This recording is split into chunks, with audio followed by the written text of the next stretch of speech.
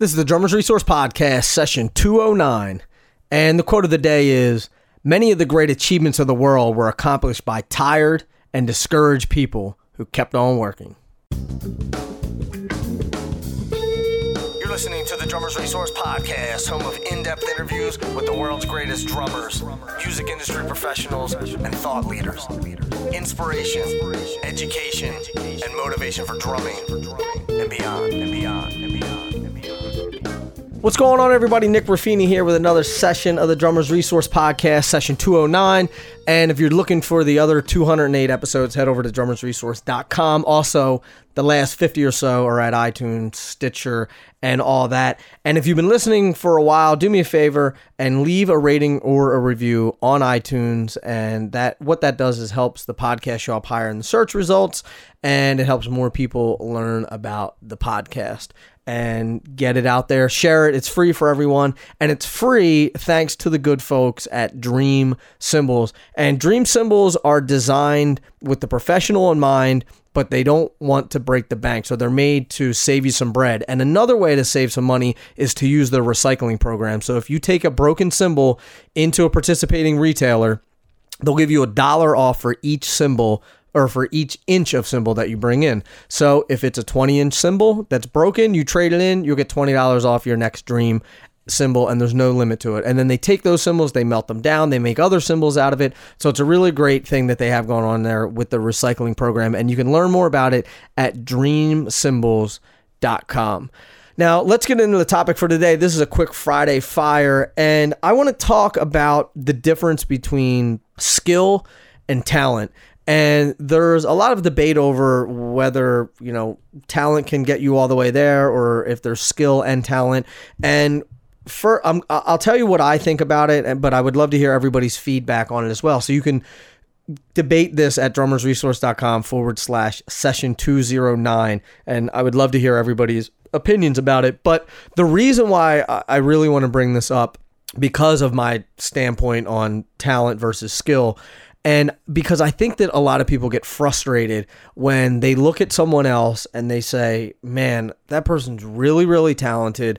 I'm never going to be that talented. I'm not that talented, and I'm never going to be that talented. And they get discouraged and they beat themselves up, and they sort of don't keep pushing in that direction because they don't think that they're good enough. And whether that's a limiting belief, or whether that's fear of failure or whatever it is, I can't speak to that. But I think it's a fear of failure or a limiting belief, but I'm not a psychologist, so we're not going to go down that road. But I do think that you have to realize that there is a difference between talent and skill. And I've learned this over the years. And there's a couple books that are out there about it that I'll get into. But basically, to me, the way that I look at it is talent is something that you're born with. And you can be naturally better at something for a time. So if you're talented at basketball, or if you're talented at drumming, or if you're a great runner, at some point, everyone else who is practicing, their skill level is going to overtake your talent. So I think Will Smith said it best. He said, talent you have naturally, but skill comes from hours and hours and hours of beating on your craft. And I've quoted Will in this podcast numerous times.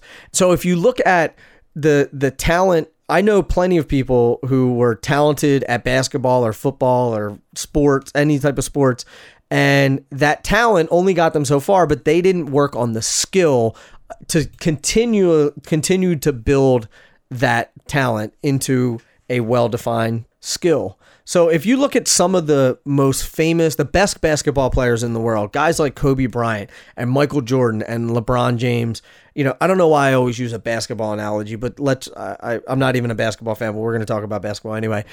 They have the best work ethic out of anyone in the NBA. These guys are working hard. The reason why Michael Jordan was the greatest basketball player in the world was because he worked harder than everybody else. He developed that skill. He didn't have that talent naturally. Now, did Michael Jordan have a little bit of natural talent, or a lot of natural talent maybe? Yes.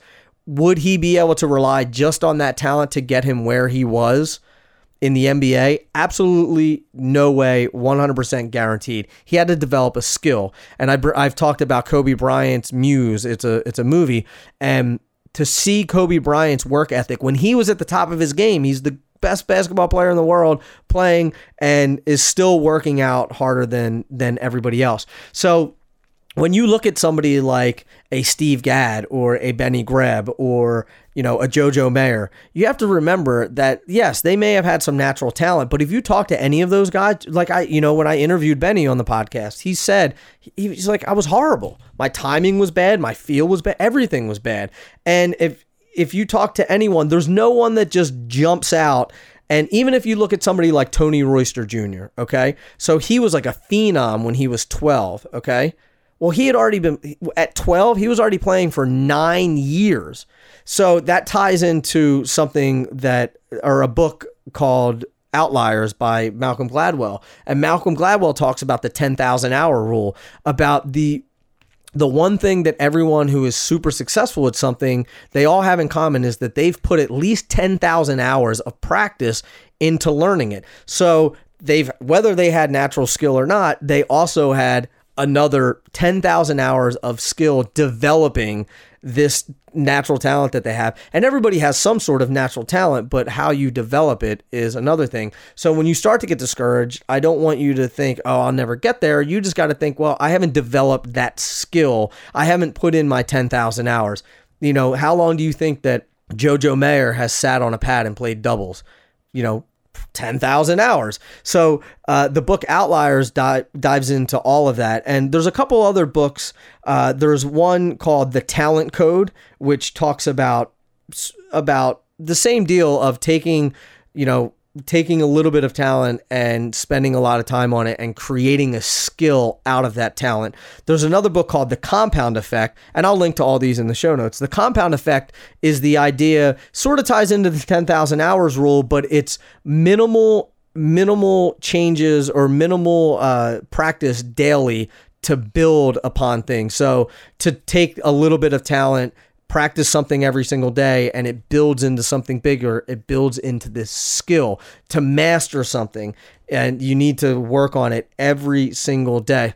There's another book called Talent is Overrated, and same concept. It talks about how all of these people have all this natural talent, but it either goes to waste because they didn't develop the skill, or they developed that skill and they became masterful at their craft. So the difference to me, that talent and skill, is you're born with talent, you have to develop the skill. And there's no way that anyone just has this natural talent there's clips of Ed Sheeran singing when he was a kid or when he was a teenager, and he was horrible. He was absolutely horrible.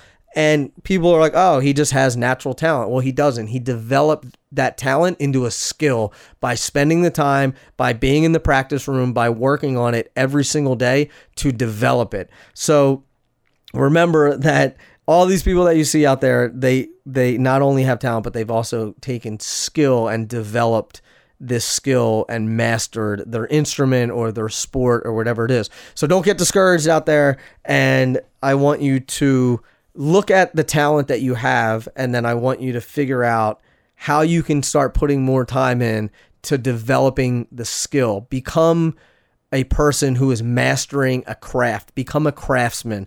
And that is the true definition of success, is when you can master something and you can put in those 10,000 hours or 15,000 hours or 20,000 hours and really, really master the instrument instead of just being you can survive on talent for a little while.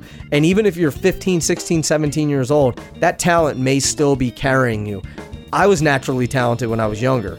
And then I noticed that I was better than everybody until I was like 16, and I wasn't practicing a lot. And I noticed that everybody started to get better than me because they were practicing and I was relying on natural talent. So don't do that.